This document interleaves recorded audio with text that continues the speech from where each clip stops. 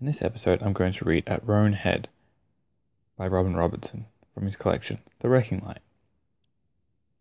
At Roan Head for John Burnside.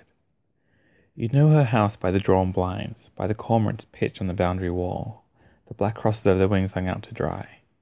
You'd tell it by the quicken and the pine that hid it from the sea and from the brief light of the sun, and by Ignaeus the collie lying at the door where he died, a rack of bones like a sprung trap. A flock of barnacle geese came over with that slow squeak of rusty saws, the bitter seas complaining pull and roll, a wicker of pigeons lifting in the wood. She'd had 4 sons, I knew that well enough, and each one wrong. All born blind, they say, slack-jawed and simple, web-footed, rickety as sticks. Beautiful faces, I'm told, though blank as air. Someone saw them once, outside, hurtling down to the shore, chittering like rats, and said they were fine swimmers. But I would have guessed at that.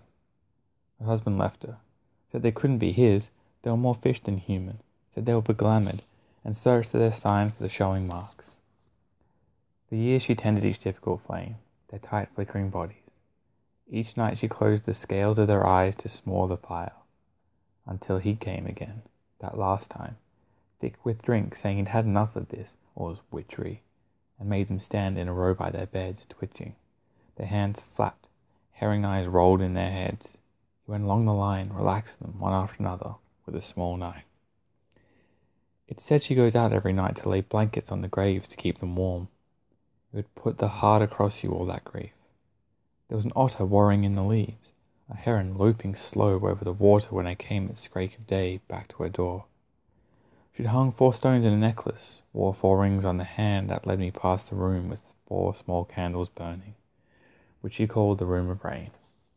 Milky smoke poured up from the grate like a waterfall in reverse. She said my name. It was the only thing, and the last thing that she said.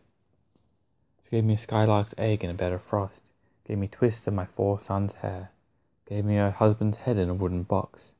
Then she gave me the sealskin, and I put it on. Thank you for listening.